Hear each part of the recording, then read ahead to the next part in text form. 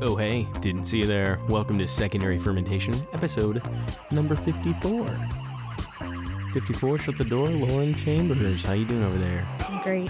I'm having a beer today. You are? Yep. Non-alcoholic beer. We'll get to that in a moment, but we also got Nikki D in the studio. What's up? And of course, this is Joe. Welcome. Lauren, now you can get to your beer. What are you drinking over there? Pregnancy approved. Yeah, pregnancy approved. I have a non-alcoholic Hazy AF, New England style hazy from Brewdog. It says very aggressively, embrace the opaque on there. Yeah, it's also only 20 calories, 2.3 Gs of carbs. Yeah. Nice, very nice. Brewdog. Yes. Brew. I've never had it before, so we'll see how it tastes. I haven't really had much Brewdog, but you know they've just been in and out of hot water recently. The owners, I just feel like just nonstop. But yeah, what are we drinking, Nick? We got a special beer. Yeah, not really that special, but happy to finally try. Well, I guess it's not been out that long. We're talking a few months worth, but New Belgium Brewing Company released their kind of revamped Fat Tire Ale, which was to a lot of people's shock because Fat Tire Amber Ale was one of the first beers that New Belgium came out with, and they started in 1991. So this beer is now 100% carbon neutral. It's the first craft beer that can say that in the U.S. So it's got a different look on the label. They still have the bicycle imagery on there, but they're really stressing that this is low impact on the environment. It's carbon neutral, and so that comes with a different recipe, and it comes with a slightly different look. So it's pretty good, though. It's now gone from they've dropped sort of the amber ale style entirely to become more of just a light ale. Yeah. And it's been a while since I had a regular Fat Tire, but this one is just very bready on the nose. Like first thing I noticed, I opened it up like white bread, just like fresh white bread out of the package. If you're about to make a PB&J sandwich, that was just the memory I got hit with instantly.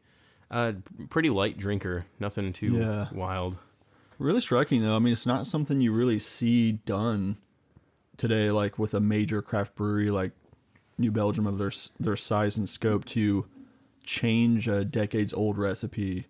Obviously it came with some decision making, but definitely interesting. It kind of shook things up when it came out early this year. Kind of late last year, things started getting rolled out, but yeah, I mean, pretty decent still. But yeah, just like you said, odd to mess with a recipe that's as old as we are. Seriously, the year we were born. All of us were born this year. Yeah. 91. Yeah, you're right.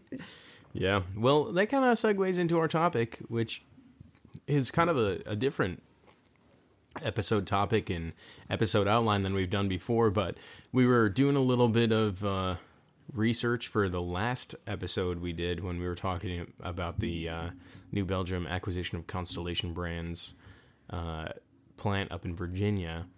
But we saw, hey, New Belgium's been around for a while. It's got a pretty storied history, so why don't we do a podcast episode on the history of New Belgium brewing? So that's what we're going to do today. We're going to get into the nitty-gritty of the brewery, talk about its when it was founded, some of its early years, the growth, the impact it's had on beer culture, and then we're going to try a few beers along the way. So we started out with Fat Tire. We thought it would be appropriate to start with that since it was one of the original beers that the brewery produced. But yeah, very interesting. It's kind of fun too because New Belgium's a pretty big complex over in Asheville, not too far from us. We've been there a couple times and always enjoy visiting, especially when you can hear the employee perspective on how they like to work for the brewery, all those things. Get the full tour. Last time we were there, we got a very abridged version of the tour, but probably was like COVID style tour. The original one though that we went on was very nice because they talked through the whole thing. Yeah, you get to run through a lot of the production facility too. So, I mean, Fat Tire definitely has a place in my memory for like craft beer too. I think when I started drinking craft beer early, that was something in college I saw people drink. That was kind of like what trendy seniors in college drank. At least in Iowa City, it was like, oh, this guy's cool. He's drinking Fat Tire instead of Bud Light. Because it was affordable, but it was like it had a different flavor profile. It was a little more I guess, nuanced than just a light lager. So I have that memory of Fat Tire, and I never thought like I'd be in North Carolina and then I'm able to go to like the brewery there in Asheville. So Yeah. a lot of neat history in New Belgium. Yeah, so we've got the Asheville facility in it opened in 2016, but this is actually originally from Fort Collins, Colorado. So Yeah. that's the first stop in New Belgium's history. They were co-founded by Kim Jordan, who is now currently the executive chair of the board of directors, and Jeff, Former CEO. yeah, former CEO. She kind of, as we'll describe a little bit, she really like initiated a lot of their values and was really responsible for, I think, the growth of it. But Jeff Lebesh, I'm gonna say that wrong, but yeah, so he was the head brewer. He was really inspired by a trip to Belgium to, try his hand at making Belgian beers in the U.S. He was a home brewer, went on a bike tour, saw a bunch of different Belgian breweries, tasted a lot of Belgian beers, and was like, this is good. And so was really amazed, blown away by what he tasted, came back to the U.S. and was inspired to, bring a touch of Belgium there. So the New Belgium name, that obviously is important. And then, we talked about the bicycle imagery and the kind of symbolism there. Stems from his bike trek, his trek of, I don't know how many stops he made in Belgium, but he was really inspired by that bike trip. And then so he met Kim Jordan. The two of them got together, and she was a beer enthusiast, liked drinking beer, but didn't have any kind of like savvy behind like making the beer. No, and she had an interesting, there's a great YouTube video that talks about, it's kind of interviews her, kind of a one-sided interview. She's talking about the brewery and everything, and then also about her past. I'm surprised. She had a very like wide array of careers, yeah, oh my gosh, firefighter, EMS, academic, bus driver, consultant, bus driver, yeah, not academic bus driver, but yeah, small animal trapper. And yeah, like what? Just very random things. And she was like a beer drinker, and then she met Jeff, who had just come back from that trip. I think it was in 1988 when he went on that bicycle trip, and at that point he was a home brewer, and they started experimenting. And in that interview she said, I never thought of being an entrepreneur or anything like that, but she surely did it, and did it very successfully. So pretty cool story from there. But yeah, so like you said, home brewing, like many breweries and a lot of the big breweries of the day, like, similar to Sierra Nevada, we got home brewers that are starting out, making stuff at home. They say, hey, let's open a brewery. So they started in their basement, 1991. So over 30 years ago at this point. And they made a couple beers. So they brought a couple beers to the beer festival. And that was Fat Tire. And do you know what the other one was? it was Abbey. It was a Belgian double ale. Yeah. So right off the bat, they started with I think a pretty approachable beer, like an amber ale would do well, and that current like craft beer climate. But yeah, the Belgian ale right out the gate. One thing I saw interesting on New Belgium's website, they have a slideshow kind of sorts of their history, and they mentioned that when they first started like entering their first two beers into competitions, there actually wasn't like a grading category for Belgian beers at the time. They just were so rare. So they had like a specialty category, and that's how they got evaluated. But, Abbey was a Belgian double, and that really was their first successful Belgian style beer. The first one they made when it was hugely popular. It won some awards in, I think in 1993, after a couple years of being out, they were able to win some prestigious awards for it in the specialty category at the Great American Beer Festival. Yeah, major award for craft brewery. Even today, I mean, still huge to see all the GABF medals and everything. But yeah. Pretty impressive, too, coming out of like the basement to have been brewed in somebody's home basement. Like, I can't imagine what that looked like. There's some pictures online of their old setup. But they are able to make like early success, which I think is pretty interesting because, especially with the style as niche as Belgians at the time, it was definitely a big gamble. Mm-hmm. Oh yeah, for sure. So as they, brought the company together and started doing, they sat down and had a vision. So one of those careers that Kim had was a social worker. And she took some of those values as a social worker into the company that was to be New Belgium Brewing, and they talked about some of the core values that they had, and they wanted to be a people-driven company. In that interview that I mentioned previously, they had some kind of core ideals that they wanted to promote within their new brand. One of those was to promote beer culture and the responsible enjoyment of beer. 2 was to be environmental stewards. They also wanted to have fun as their third value. And then finally produce world-class beers, which is something that they definitely did. Yeah, I wish that every job I've ever had, that was a core value, was to have a lot of fun. Mm-hmm.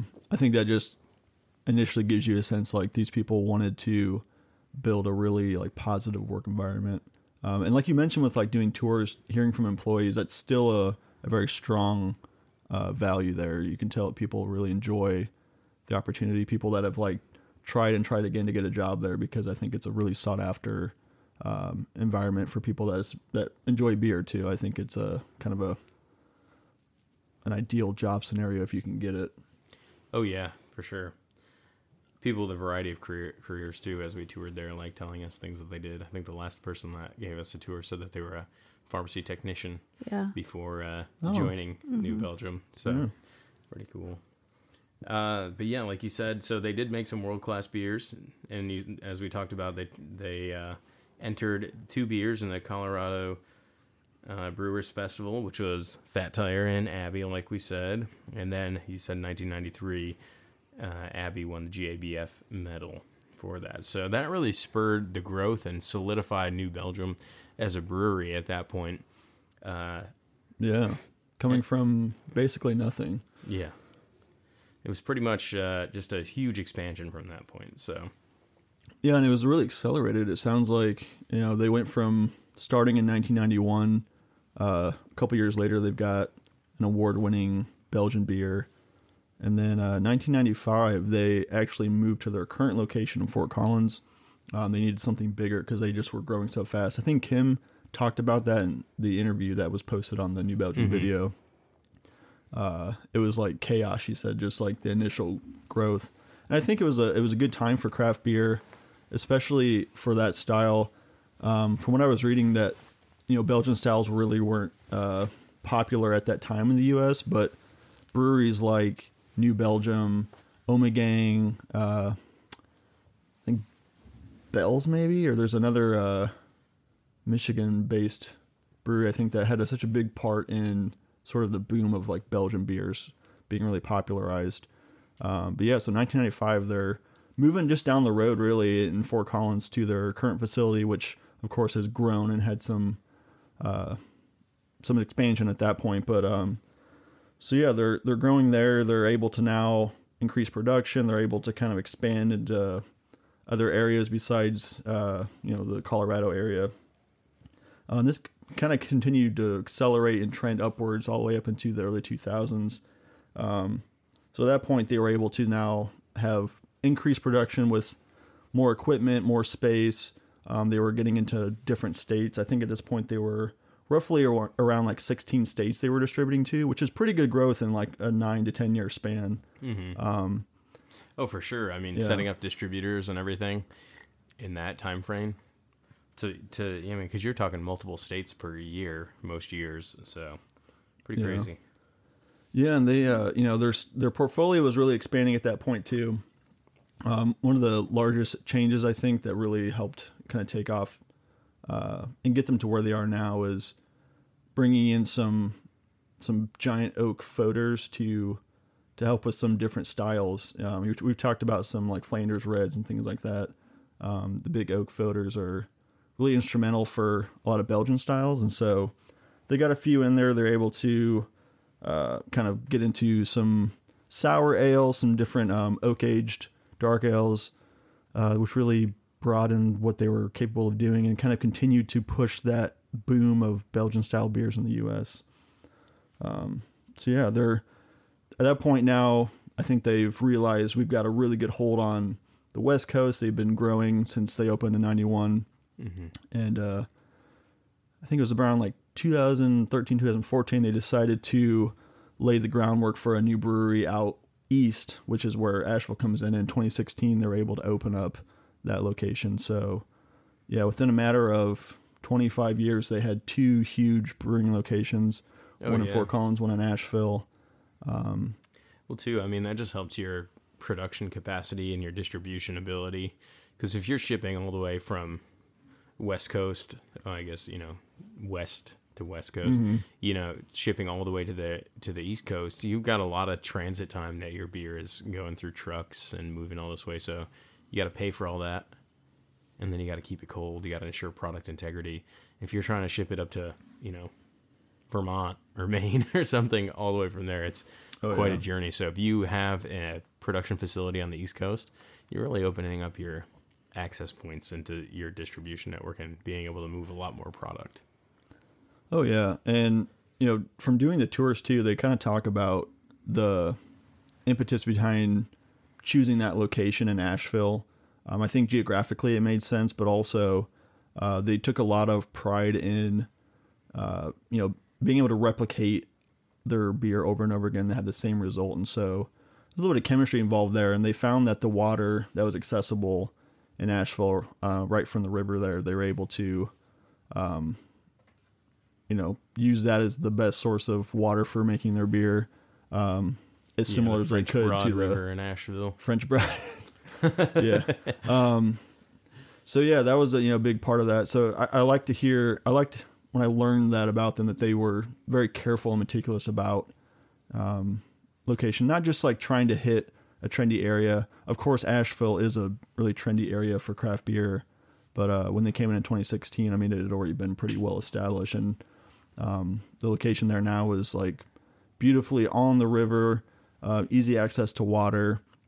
They've expanded their, I think, production facility there. They've also expanded outside of the tap room to have a nice patio area. They've got now an outside deck that looks over the French Broad River. So, yeah, really great location. I'd like to go to Fort Collins at some point, but cause I've seen pictures online. It looks, every bit as good, if not a little bit bigger than the one in Asheville. Yeah, and also I think the selection of the Asheville location too was a big part in their like environmental stewards, core principle, because they talk a lot. If you've ever been to Asheville and you've ever gone to a New Belgium facility there, they talk a lot about the work that went into making that land usable.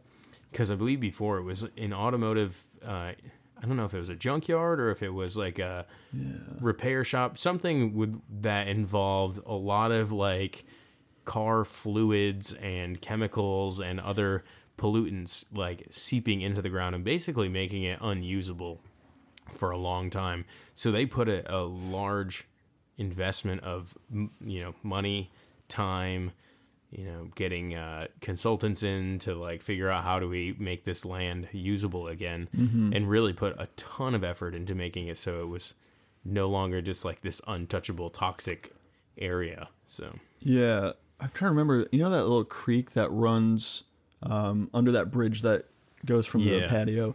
They mentioned like how they had to like really carve that out, and there's something now to do with like the water passing, the way it like passes over the rocks and like flows into the French Broad. It like cleans it. Yeah. Yeah, it's like a natural. So it's like they found little ways to like purify things, to like have renewable energy, things like that, which we'll go into a little bit more. But yeah, you mentioned like, and Asheville is a perfect spot for that because it's such a like progressive area as far as being like green and eco-friendly.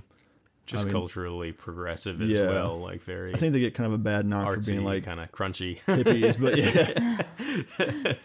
But I think definitely it's one of the more progressive parts of this eastern seaboard, I guess. So especially North Carolina, yeah, like, for sure. That's true. So yeah, they're really has seen a lot of like change, I think, in their portfolio. We mentioned them starting off with Fat Tire, which they still make, and then the Abbey Belgian Double Ale, which no longer is actually around. I kind of found that surprising. I thought that it had been, I think one of the last times we went, they still had it available, but as of 2021, they were phasing that out. So that's no longer in production, which is kind of sad, but they also still have a lot of their like early original Belgian recipes available. And I think it also gave them a chance to kind of dive into new passion projects, find new recipes to brew. They did keep Fat Tire. I think that would be catastrophic if they just scrapped it entirely. I think even just the change has been kind of controversial. Oh, super controversial. There's been a lot of polarizing thoughts on it, but yeah. You know, they so they're known for basically Belgian style beers, of course, with the namesake. But you know, they have a lot of good IPA styles now. You've probably seen tons of different Voodoo Rangers. They've got the Voodoo Ranger lineup includes at this point probably 10 plus, 10 to 12, if not more, different IPAs. They've got some lagers. You might have seen Mountain Time Lager. I knew about, if you're from North Carolina, Old Tuffy is a lager that they have a partnership with NC State, but I didn't know they had the same kind of deal going on with Colorado State. Yeah. Which makes sense because it's right there in Fort Collins, but Old Aggie. Old Aggie. And So, Old Tuffy. old Aggie, Old Tuffy. Is Tuffy the name of the mascot? Or the wolf. I have no idea. I'm pretty sure it we're is. not State but I don't fans, know. so. Yeah. Definitely not part of the wolf pack. Yeah, sadly. Obnoxious wolf hand thing. Yeah, Cute. no. Negative Ghost Rider. Speaking of Belgian style beers, should we try New Belgium's triple? Yes, good. Nice segue there. I'm just thirsty, you know. Gotta crack a beer. Yeah, the new, or I guess improved or revamped, whatever you want to call it, Fat Tire is easy drinking. It's only like 5%, so I mean, really approachable beer. One notable thing about that process that I found was interesting was it wasn't done without kind of taking the general pulse of the public, and I think it was really intentional, not only for kind of moving towards that carbon neutral designation that they're looking for, but also what I read was that the head brewer and you know, the board, they had kind of done some surveys, did some research into, you know, what styles and what flavors and things were really sought after by the younger demographic of craft beer drinkers, kind of that 21 to 29-year-old range, which really I think makes a lot of sense, and it was really impactful because I mean, Fat Tire, when it started, I think that was progressive and right. new. Yeah. And so now they're 30 years later, 30 plus years later, they're doing the same Revamping it, thing, yeah. but keeping the, you know, the namesake there. But, you know, they really wanted to kind of find something that's approachable for their younger audience and consumers. So, but anyway, so we got triple here next. LC took a sip. What were your thoughts? Not bad. That's it? Yeah. I mean, it's hard because you're drinking it out of a bottle. So, like, I like the whole experience of Right, fine, give drinking me it a in glass. a glass. Hand me that glass. Well, I'm not going to take another sip. Well, no, for me. She's got her brew nog. But we are, it says on the bottle, suggests serving at 48 to 50 degrees, which I think it is right about in that range right now. Yeah. And LC, I'm surprised you said not bad. It's usually not my style of beer. Yeah, Lauren does not like Belgian beers. She doesn't like that It's not, I just don't. yeast character. Yeah. It's just something about the phenols and everything that she's just not a huge fan of. I almost said thiols, but that's a different subject. Speaking of which, I had a beer yesterday that had phantasm powder and thiolized yeast in it. Oh my gosh. It was a little too much. That's a punch in the face. It was like almost like just like sweet, like there was that much like juicy, hop compoundy type flavors. It was like ugh, juicy fruit in a glass almost. Oh yeah, juicy fruit is like perfect for that. Because juicy fruit was like potent, but also like it would die really quickly. Yes, exactly. Yeah, it didn't last very long. Yeah, so this is really cool. I like triple. I think I've not had it for a while. So obviously it's a I've not Belgian had it for a triple. minute, So interesting though, the triple is spelled with an extra P. I don't know if there's any significance to that. Tripel. I think that's how they spell it. No, all that's like the traditional Belgian. one. Yeah. Makes sense. TIRPPEL. Yeah, so I mean, they kind of have this labeling where it's like Belgian collection, right? So that really ties in a few different traditional Belgian styles that they still brew, including this one, the triple. They've got, I believe it's 1554 is another one that's really popular. La Folie, which is an aged sour. Again, we talked about the foeders, the oak foeders for aging. So they also have a pretty good, like, regular selection of sours. Like, they have some creeks, lambics. A lot of those are really fruit forward, but also get some aging in those foeders. And did you mention 1554? Oh, I just did, yeah. Oh, yes. But, well, I was looking up. I was correcting myself here. I will say this now. Tripel with the extra P is unique to New Belgium.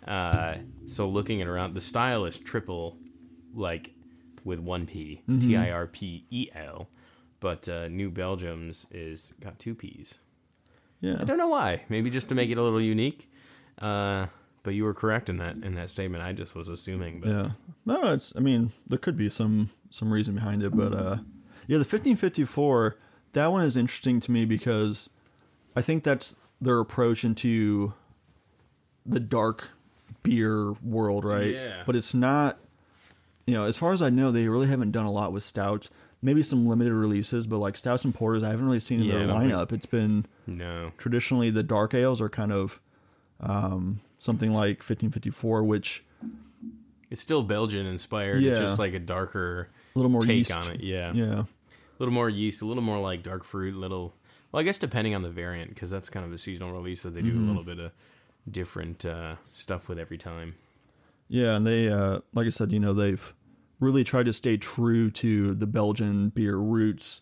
Obviously, bringing in a lot of the kind of Belgian sours, lambics. You've got your triple, the double, which they no longer make, but they may bring back something similar. Yeah. But also, they've really done a good job, I think, of staying like current on like trends in craft beer.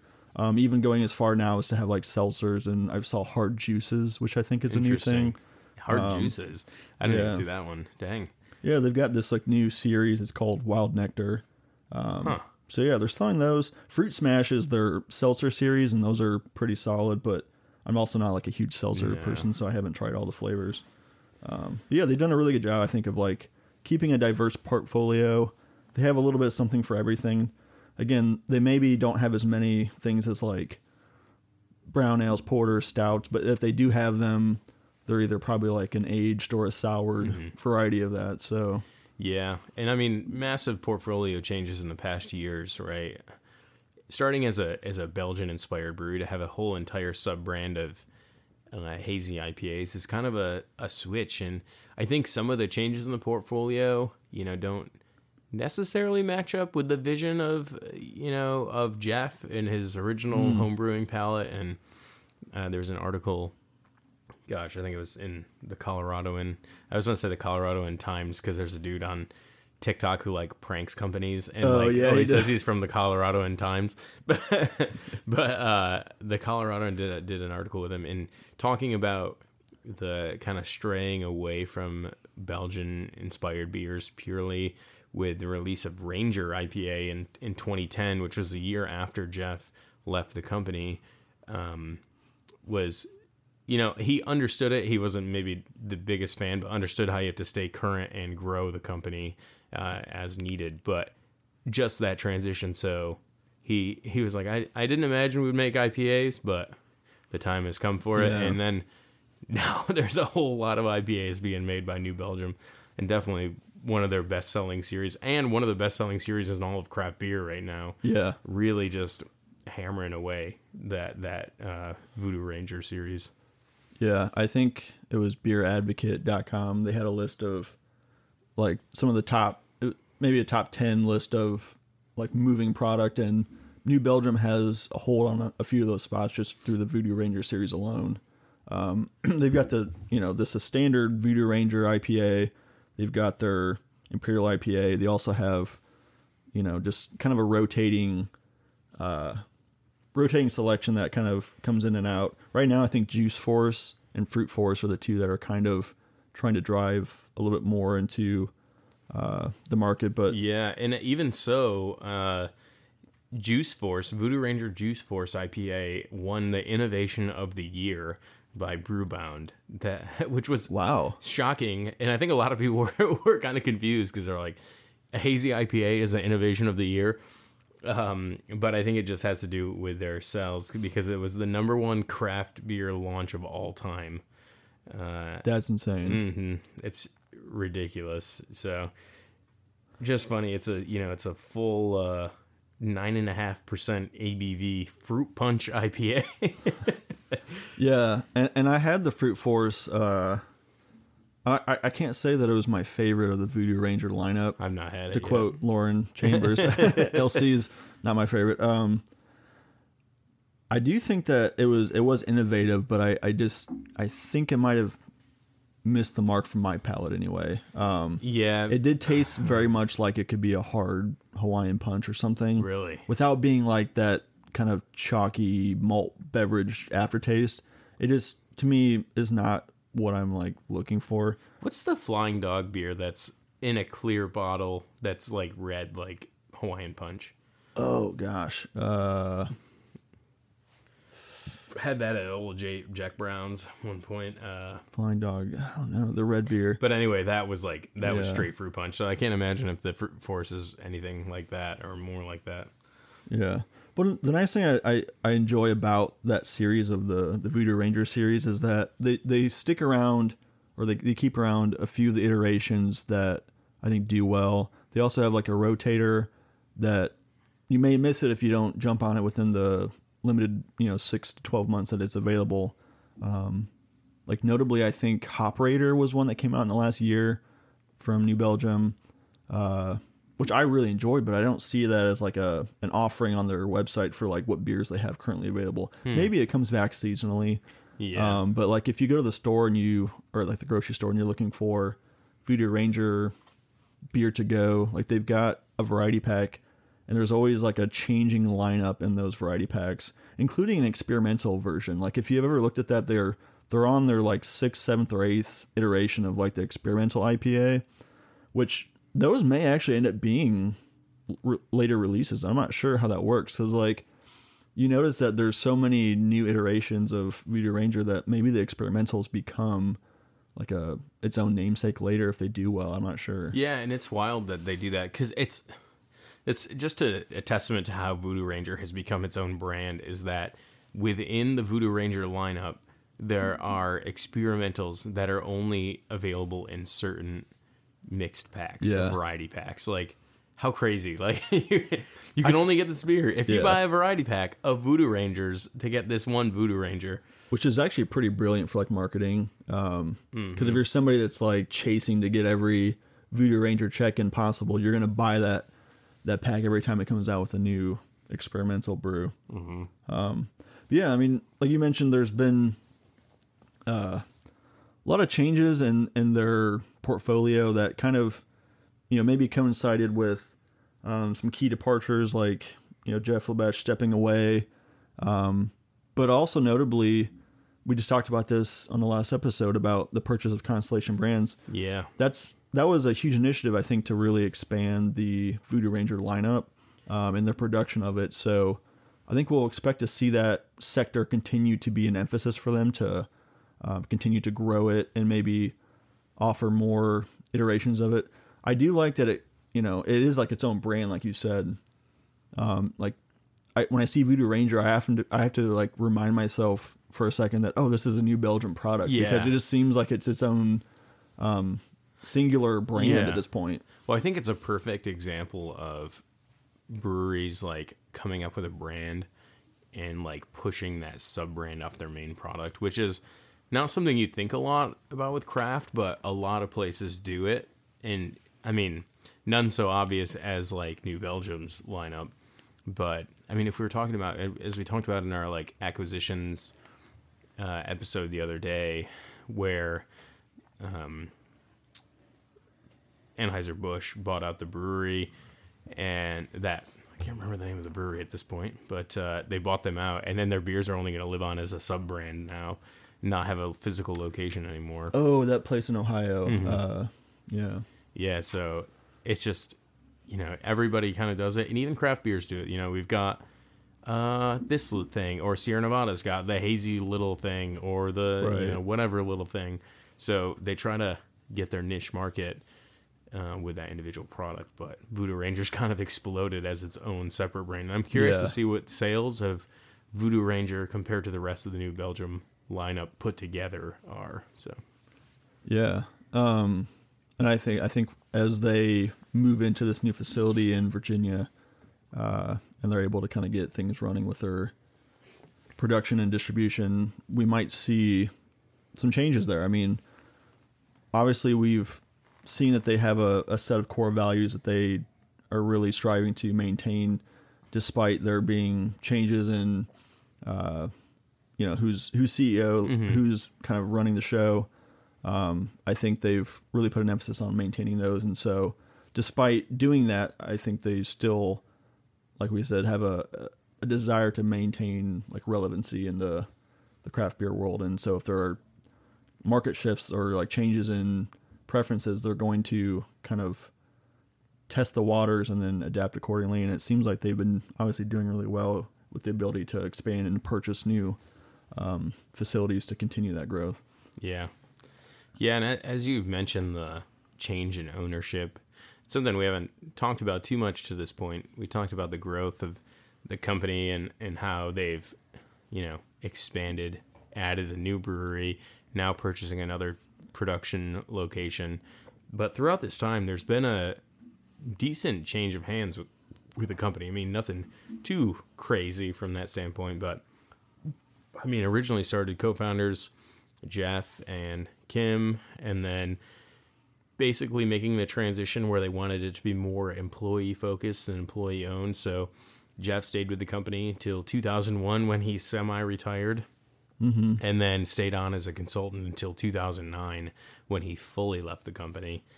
Then Kim continued on as the CEO, but transitioned to 100% employee owned. So she actually sold her shares to the employees in 2012. So it became a 100% employee owned company, but that didn't last too terribly long.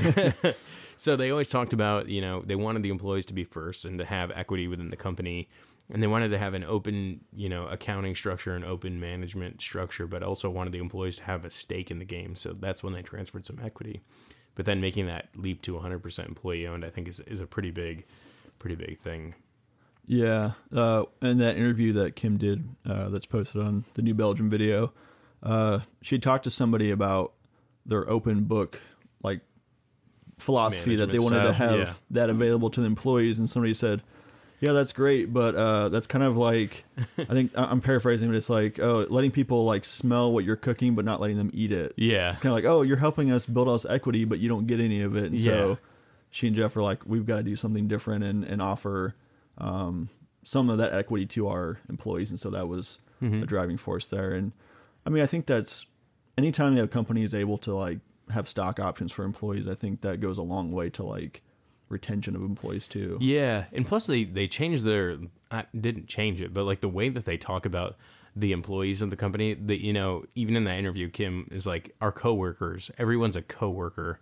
They're almost like partners within the corporation that is New Belgium.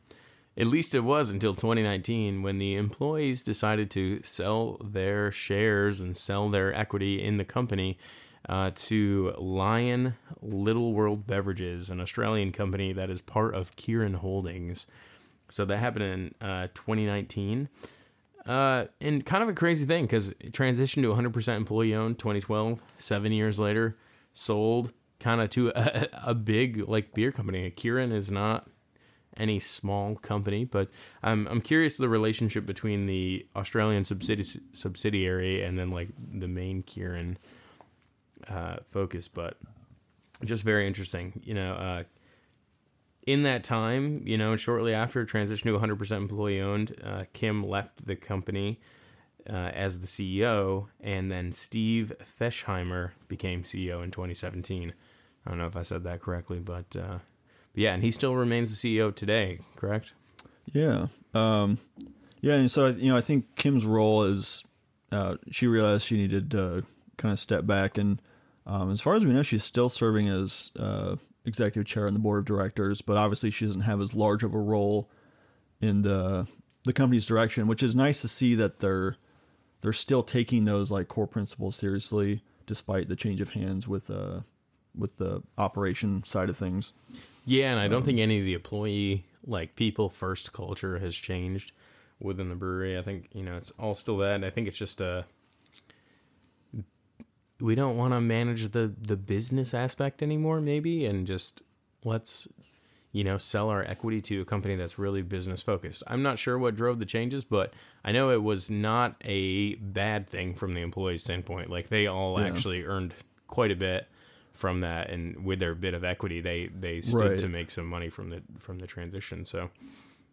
Yeah, I think it's important that it was their decision to do that. That was a group decision on. Yeah, it wasn't the CEO like, oh, we're gonna sell it and you're all gone. See you later. Everybody remained and everything's still there. It's just focusing on growing that and then becoming a part of a larger company to improve efficiencies and have some economy of scale. Yeah, and I think it's also important that despite the acquisition by Lion Little World Beverage, aka Kieran's subsidiary, New Belgium still, I think, has a lot of control in their product line, their business decisions, because Steve Fetchheimer, he actually serves as the lead Lions U.S. operations manager, and so I think in that acquisition he's still able to play a pretty large part in advocating for the New Belgium brand. And also in that time, there's also been a lot of, in the last year or so, have been some kind of shifting and some merging and consolidation with Bell's Brewing in Michigan, which was really interesting because they're both now owned by the Lion Little World's Beverage Company. So they're able to kind of pool their resources, do some like distribution consolidation to kind of maximize each individual brand's growth, but also while under like the umbrella of that Kieran subsidiary Lion. Mm-hmm. Yeah, and that the Bell's acquisition was something I had not been paying attention to and didn't even really know about until we started researching this episode. And if you go to New Belgium's website, it's newbelgium.com/company/Bells, it has like a whole page talking about the Bell's acquisition. And there's a word from Larry Bell on there. So he had apparently gone through some serious health issues and, felt like it was the right time to transition the brewery to another brewing company that had, similar values and those good core values that they were looking for. Mm-hmm. And then, there's also a word from, Steve on there just saying, we're going to improve the well-being of the people who power our business, and there's nothing going to change basically between the breweries, and we're going to keep everybody, and we're all just going to make the same thing. We just can't wait to have them all together. So, I mean, Bell's is no slouch of a brewery on its own, with Two Hearted being one of the most popular beers for a very long time. But just an interesting transition, and, there's a lot of FAQ stuff on there. Basically, they're joining, and they should actually all be transitioning to the HR department of New Belgium at this point.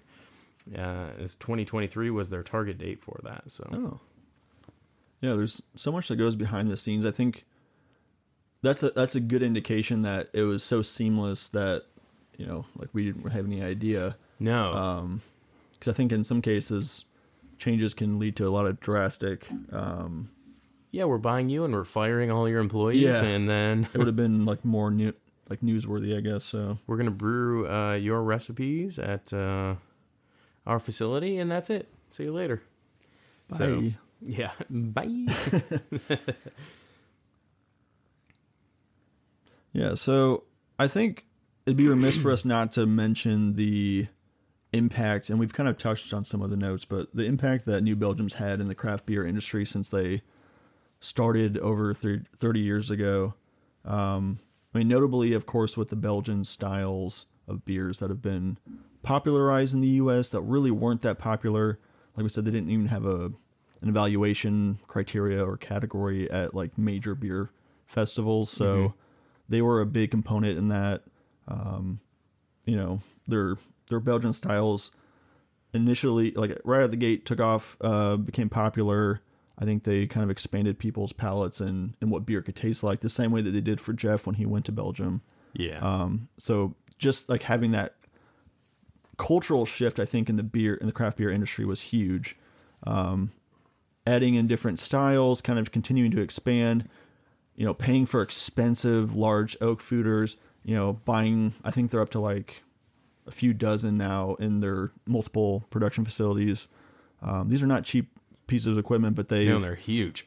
Yeah, and they take up a lot of space, and it's like, I think it's important to note in a general sense that they're willing to not like cut corners also to make a quick buck. They've actually shelled out a lot of money in multiple facets just to like continue to maintain their core values, while one of those being, promoting the beer that they make and making good beer.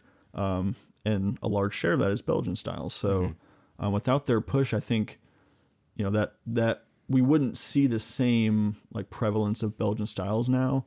They weren't certainly the only brewery doing that, but with their namesake alone, I think that was a big push for bringing Belgian style beers stateside.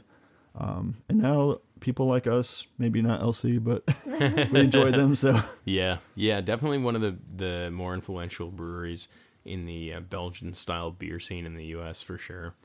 But on top of that, and introducing styles into the U.S., they also have a huge impact on sustainability and green practices.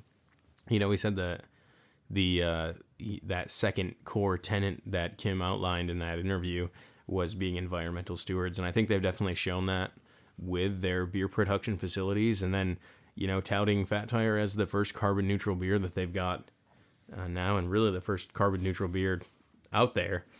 They've had a lot of renewable energy efforts and worked with the city of Fort Collins to have wind turbines providing power for their brewery.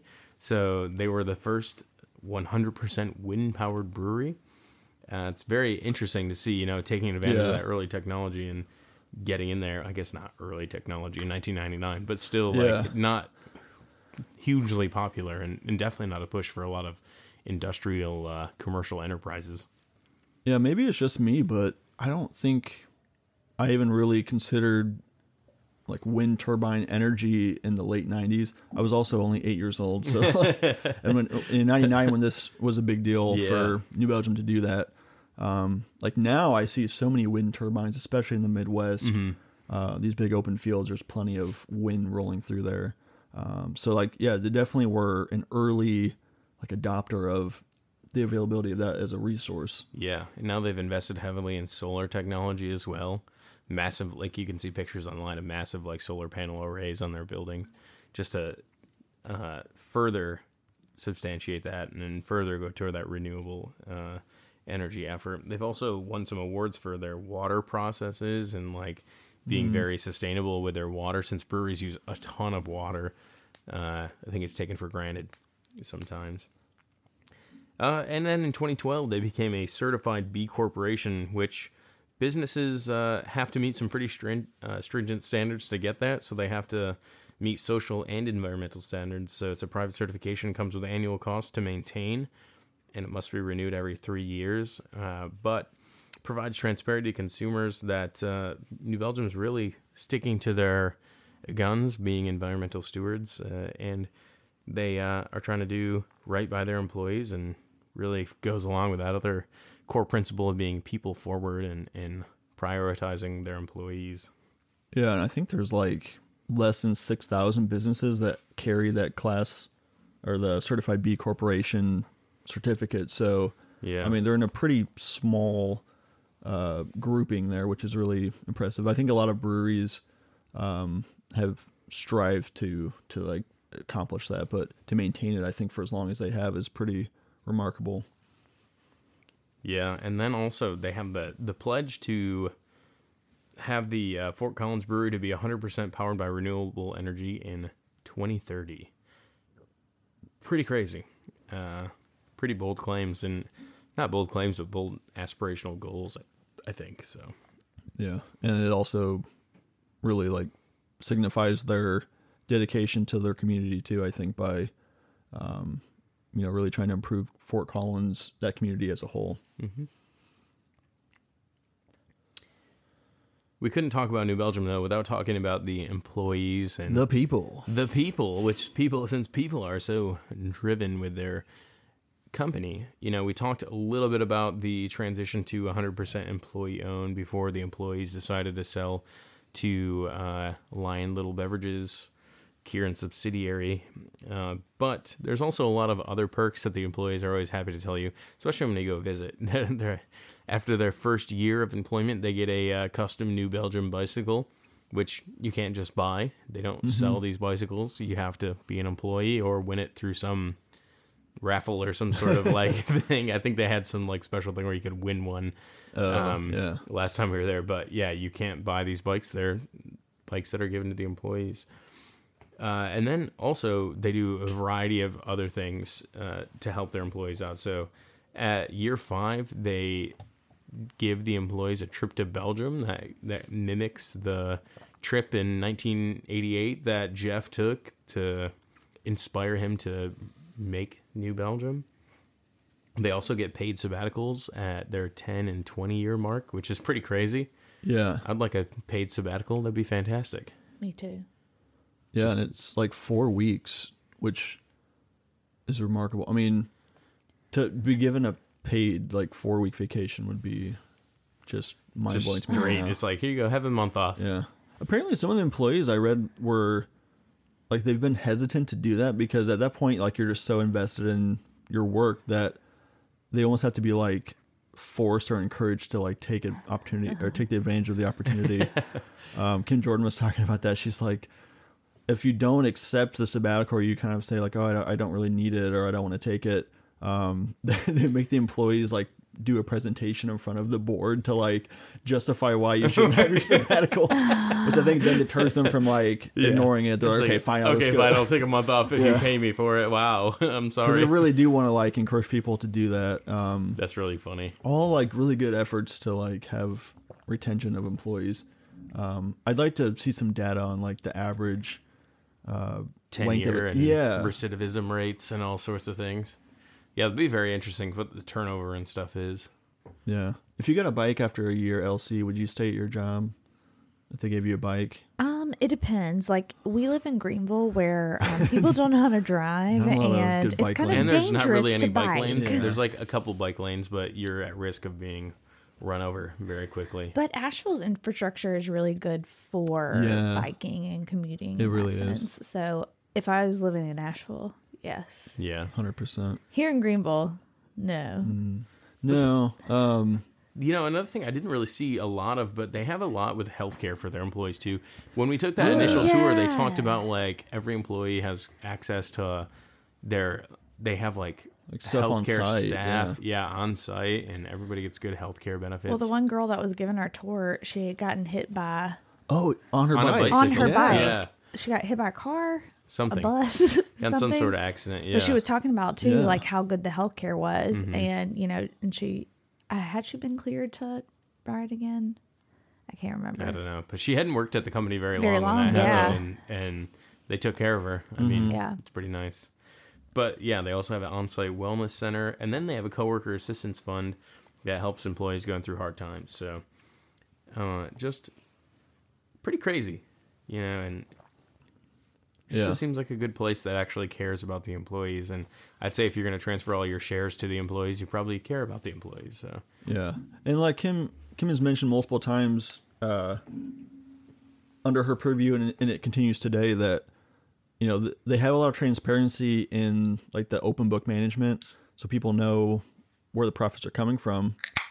Oh, Joe just cracked another beer. And so I think in doing so, They have almost a responsibility to do some of these things, but they don't have to be doing any of it. It's a choice to be putting profits towards on-site medical assistance, towards paid sabbaticals, the employee stock options when those were available.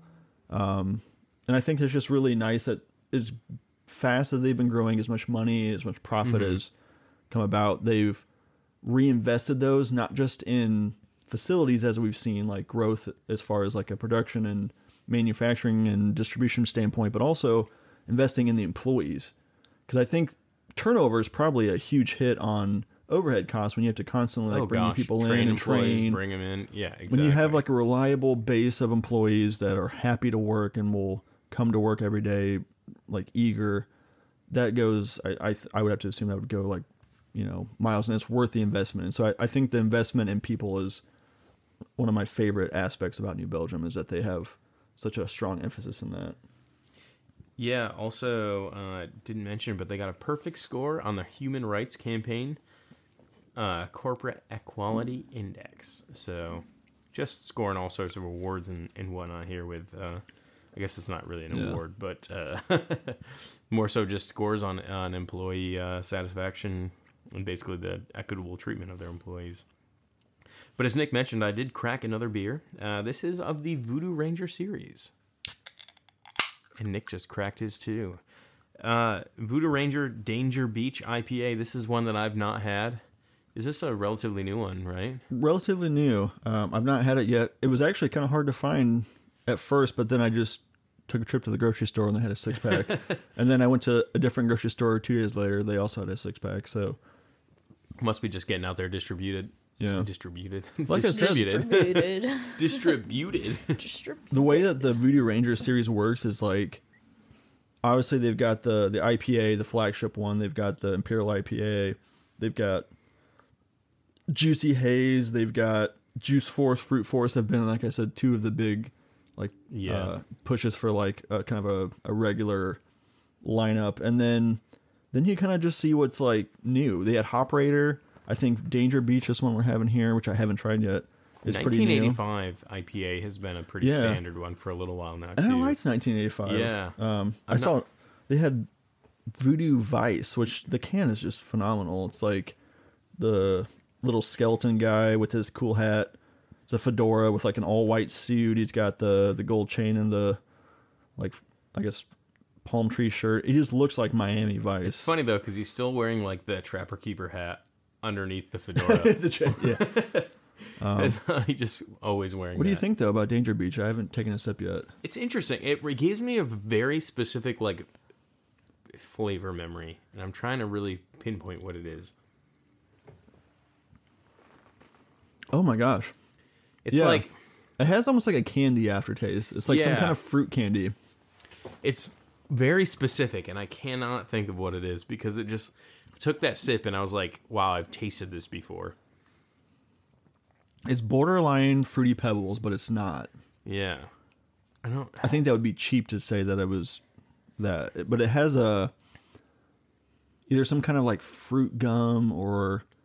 it just like... I can't... I know... Oh, yeah, gosh. it just like, I drink it and I'm like, oh, this tastes like nostalgia, kind of, but... it's not like, I don't know, it's very different. If you ever had like Voodoo Imperial or, just Voodoo IPA, it's completely different. Yeah, I mean, they tout that it has a lot of juicy tropical flavor, and that's obviously the case, but it's a rotator. It's kind of in this like limbo of whether or not it's going to be part of the regular lineup of Voodoo Ranger or if it's just going to kind of fall off into the abyss, but... Also incredibly dangerous, 7.1% ABV. Would not have thought that. Oh. Doesn't drink like that, for sure. But yeah, definitely interesting. I got to try the Fruit Force, too. Low, 28 IBUs is all.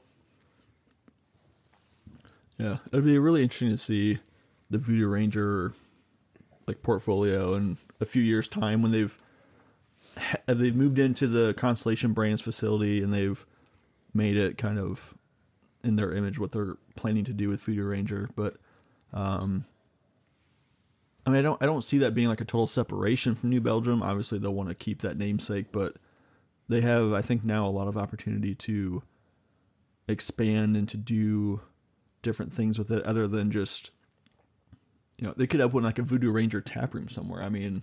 Pretty much. And I'm curious if that Constellation will have any sort of tap room, because I think when the Ballast Point had that, there was some aspect of a tap room there. But so I'm curious to see how that will That'll go. Yeah. But yeah, I mean, we've talked a lot about New Belgium, a lot about the history, where they transferred from, how they've grown up, the beers they've had, the changes in their portfolio. But I'm curious if you have any thoughts or any experiences with New Belgium that you want to share with us, and let us know. I feel like we've been talking it up, but the company has a lot of good core values, and they just make some good beers, and they make some trendy beers, which is not always a bad thing if you're trying to think of it from a business aspect. But we just enjoy getting out there, visiting it, hearing a little bit about the story, and for a brewery that's been around for 32 years now, there's a lot to talk about, and definitely an interesting subject. Yeah, and I think on top of everything we've mentioned, I mean, New Belgium being one of the first woman-owned craft breweries in the U.S. was probably really remarkable in the early 90s. Oh, yeah. Especially because, Jeff was brewing. They were married at the time. Jeff was brewing. Kim was basically the sales manager, taking care of all the business, going out, getting the product promoted, running the business and operations. So she kind of ran the show, and then when he departed, she actually did run the show for quite a long time, and just great to see that transition. Yeah. Where my old lady's at. Did you say where your old lady's at? No, where all my ladies at. Where all my ladies? I thought you said where my old lady's at, and I was like, old ladies? No. What's your take, Lauren? I feel like you've been a little quiet this episode. It's just been a lot of learning. Absorbing and learning. Yeah. Well, I mean, you could tell because we've done a couple beer tours there in New Belgium, and you can tell by the overall demeanor of the staff that they enjoy what they do. They are really excited to tell you about their company and what the company has to offer to them.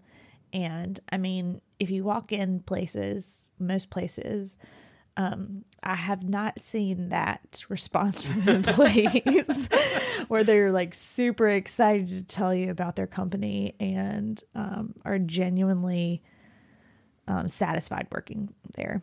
So. Yeah, no, the first time that we went to New Belgium and did the full tour, I was like, I really want a job. Yeah, and I said New no. Belgium. It sounded great. And, it really sounded like a lot of people left the jobs they were at to go to New Belgium and to get a job there, no matter what they did. It was a lot of people who left good careers to try to get there and just get a job with them. If we lived a little closer to Asheville, I'd consider it, but it'd be one heck of a commute. Yeah. Can you imagine waking up at 2 a.m. to go to work and then getting home at 11 p.m.? Well, here I go to work again. Just got my round trip 9-hour commute. Not quite sure the marriage would last there, but just get a plane. Fly to work. Oh, seems very eco-friendly. Yeah, that's right. It goes against the company standards. Yep. Hang glider. I'll get a hang glider. And our electric vehicle would not get you there in one charge. No.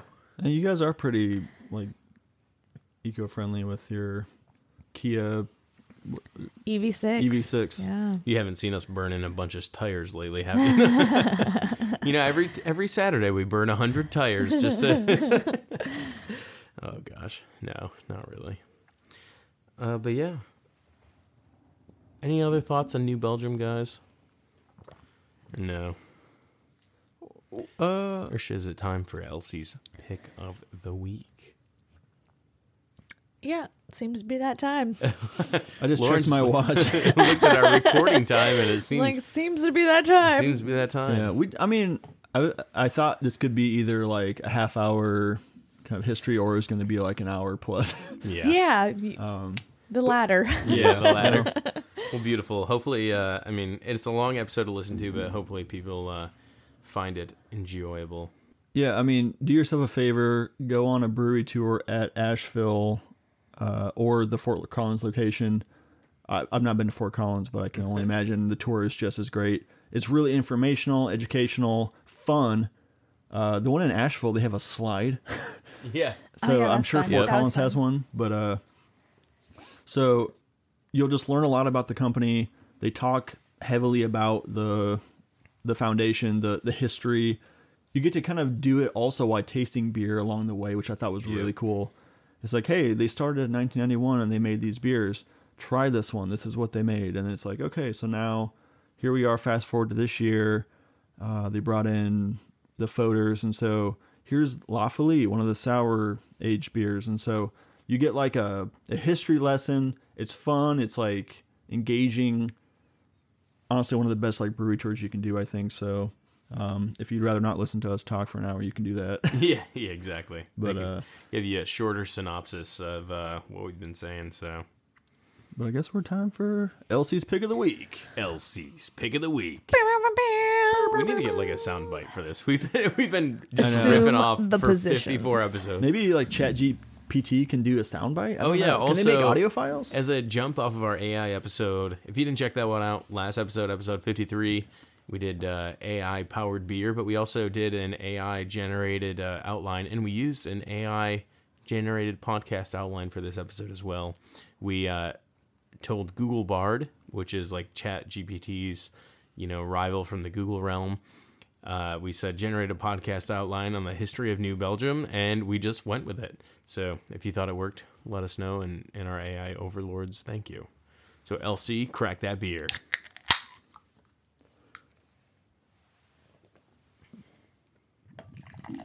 I still cannot place what that like tropical fruit finish is on the Danger Beach IPA. I just want to say like Necco wafers, but totally not Necco wafers. It's just like some kind of candy like that. Yeah, it'll come to me later. I'll be like lying in bed trying to fall asleep, and it'll be like, boom, there it is. Whoops, I just smacked the microphone. I just smacked my microphone. So, yeah, grabbing a glass blind, or not blind, but eyes closed is really difficult. Wow, this beer is fruitier than the Danger Beach. This smells like sweet nectar upon the nose.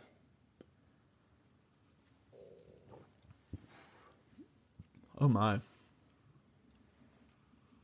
Okay. I actually have a guess already. Ooh. Yeah. Yep. I'm going to reserve my... Just on the sniff?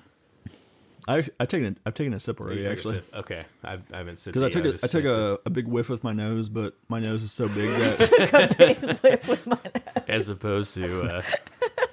with other... Usually take a whiff with, you know what I'm saying? Yeah. Well, my nose is really big, and I got a foamy nostril foam of smell there, so... Oh, I wow. went straight for the sip. Is this a beer? It is a beer. It is? It is. I'm very curious. Yeah, I'm like 99% sure I know what this is. All right, go Ooh, for I'm it. so excited. I'm gonna go ahead and let Joe flesh out his thoughts. I'm Yeah, me too, Eyes then. open. I'm looking at everything. So Oh, yeah, let me take a look at it.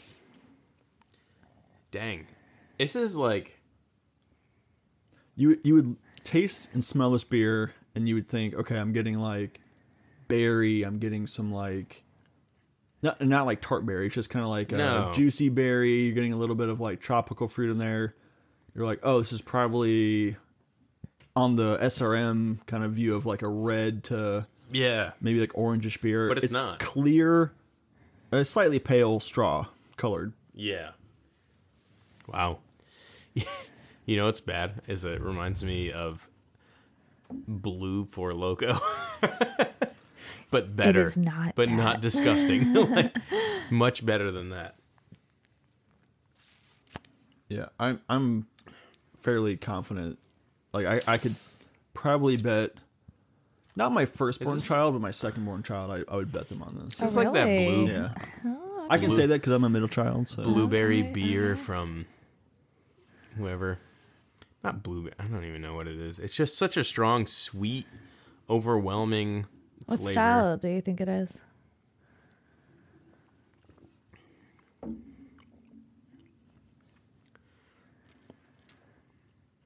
I don't even know. I would guess with the flavor it'd be like a wheat beer or something, or the way it looks, but I'm just so overwhelmed by artificial flavor. Nick, if you had not had this beer previously, do you think you would know what it is? nope. Okay. I just don't even like it. I just can't taste anything other than like sweet. It's like, do you Mayhem. ever have Did those you try little, this, Lauren? No. do you ever Try have it. those little cup, like, they're called Huggies. They're like Yes. little barrel juices. Yeah. It tastes like you mix like the red and the like purple or no, the blue. The blue one I think was like about this. Dude, would you know what type of beer it is? I do. Oh, no, if you drink it, I will hope you again. I will know exactly what it is next time. Yeah. No, I can say I'm not a fan. Okay. I mean, I could drink a little bit of it, but this actually is the first time that I think I can say with the utmost confidence I know exactly All what right. beer it is, just despite the style. Like I know, I can pinpoint the beer itself. do it. Joe, you just tried Fruit Force IPA from New Belgium. It's Fruit Force? Yep. This is Fruit Force. Oh my gosh. How was this the most... Oh, okay, never mind. It was innovational, was it not? Yeah. Yeah, innovative. This isn't... Wait, is innovational a word? That's not it. Innovational. I Innovative? don't know. Innovative is the Innovative. word I went for, but The innovational invitational. we're gonna just. Yeah, I pretend- wanted to. That's Fruit Force? Yeah, I wanted to stick with the New Belgium theme for my pick of the week. That was a very good It was brilliant. pick, though. That was very brilliant. Yeah. Wow, this is a very memorable beer. I did again, notice I that wouldn't you know had, it's you had gotten it in 9.5. February. I wouldn't notice it was 9.5%. Yeah, it is. Yeah. It is steep. But you don't taste it because you're just too busy punched in the face by gross fruit. Yeah. Literally punchy flavors. punched. I told you, like to me, when I took a sip of this, I think I had it at Jack Brown's like as a taster. Actually, Jarvis Street Bottle Shop. Oh, for trivia, yes. So sorry, yes. February Jarvis Street 9th. Bottle Shop trivia. I grabbed a can of this because I was like, oh, it's a 12-ounce can. You know. And I talked to Lars about it at length. I think we had similar tasting notes. To me, it was just like Hawaiian Punch, but it was And I was wrong. It was the 9.5%. red Four Loko that this tasted like. The fruit punch. I couldn't get fruit punch. No, but that's like... Okay, It's this very, is like- 9.5%, but Four Loko is 14%. Like, it's just that malty, fruit punchy flavor. And I'm not a huge fan of fruit punch. I do not. For this to enjoy be it. the innovation of the year and the number one, like, most anticipated... I feel like ABV had to play a role in that. New Belgium, I love your stuff, but this one is not... I'm not a huge fan. I do wonder though if this really appealed to, like you said, like I could see college kids buying this. Oddly enough, because it's a little pricier, it's a craft beer, But it's strong. It's 9.5%. It tastes like you're drinking some kind of juice or punch, and you can just like crack a can of it. I mean, it's not hard to drink. It just It's not what I'm looking doesn't for. taste like beer. Yeah, It also doesn't taste anything like an IPA. That no, was it what was tastes like surprising to me. a malt beverage juice. Like, really, is kind of what it tastes like. Yeah. Dang. Well, I've had Fruit Force now. Yeah. I would say I don't hate it. Besides the fact that LC brought it out for the LC pick, I would not have probably purchased it again. I had it once and I was like, okay, this is fine. I don't know. It's a really interesting thing for them to do. It was really innovative, and I think that was the most shocking part about it, is that New Belgium seems to be very like careful and calculated about their business decisions, especially with their beer portfolio. Mm-hmm. But this one, they went for it, and I think if we look up the data for like sales, which obviously you looked into already, it was a huge hit, and it was awarded the most innovative beer of 2022. I don't know. Who would have thought that like a fruit punch IPA, which tastes more like fruit punch than anything, would just like have crushed the market like it did. Also, did you know there's VoodooRanger.com? I didn't even know that. .com. It has its own website. They're that- already starting that like branding.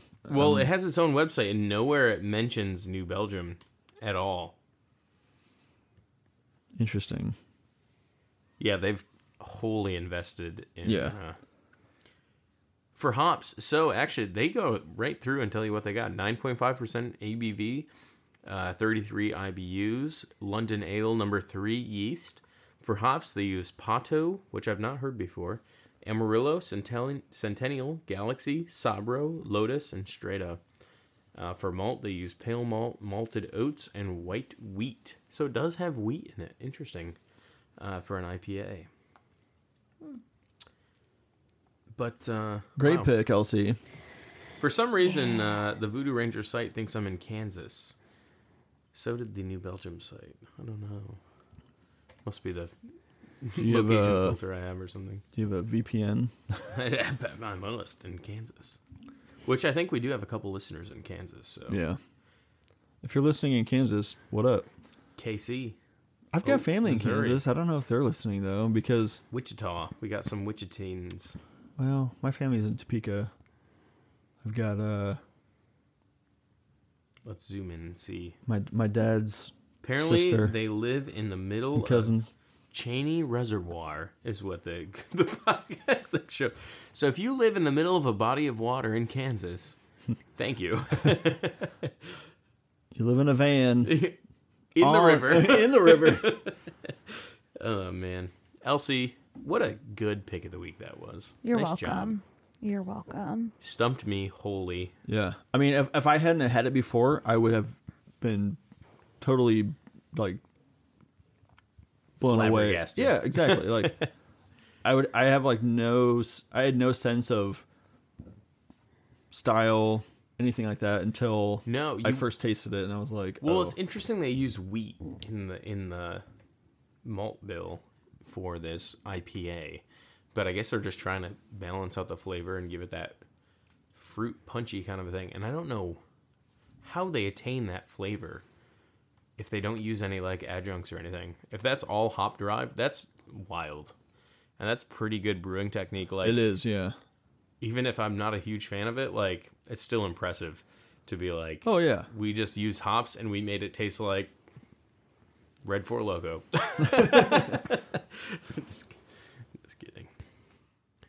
Well, that concludes our full-on New Belgium episode. I feel like we're sponsored by New Belgium. I New wish. Belgium, please sponsor us. Please, we'll take it. Or send us beer. We'll be Voodoo Rangers. I love you. I'll be a Voodoo Ranger. I'll be a ranger. Ranger danger. But anyway, check us out. Secondary Fermentation Podcast. Oh, I didn't do what we learned. Gosh. There's too much. I learned a lot. Well, I think Yeah. we hope you guys learned something. Yes. that's Let all- us that's know all what I you can say. learned. I learned that Fruit Force. Wow, that's a beer. And then It is a beer. I learned that it was a beer, in fact, actually. But yeah, so Secondary Fermentation Podcast, hit us up on our socials. We are on Facebook, East Carolina Beer and Brewing, Twitter at East Beer, Instagram at East Carolina Beer, website eastcarolinabeerandbrewing.com. And always, leave us a nice review, leave us a comment, love us, we'll take it. We always enjoy the interaction. Send us a DM. If you want to hit us up on Gmail, we are eastcarolinabeer@gmail.com. And we will catch you in episode number 55. Cheers. 55. Peace. Bye.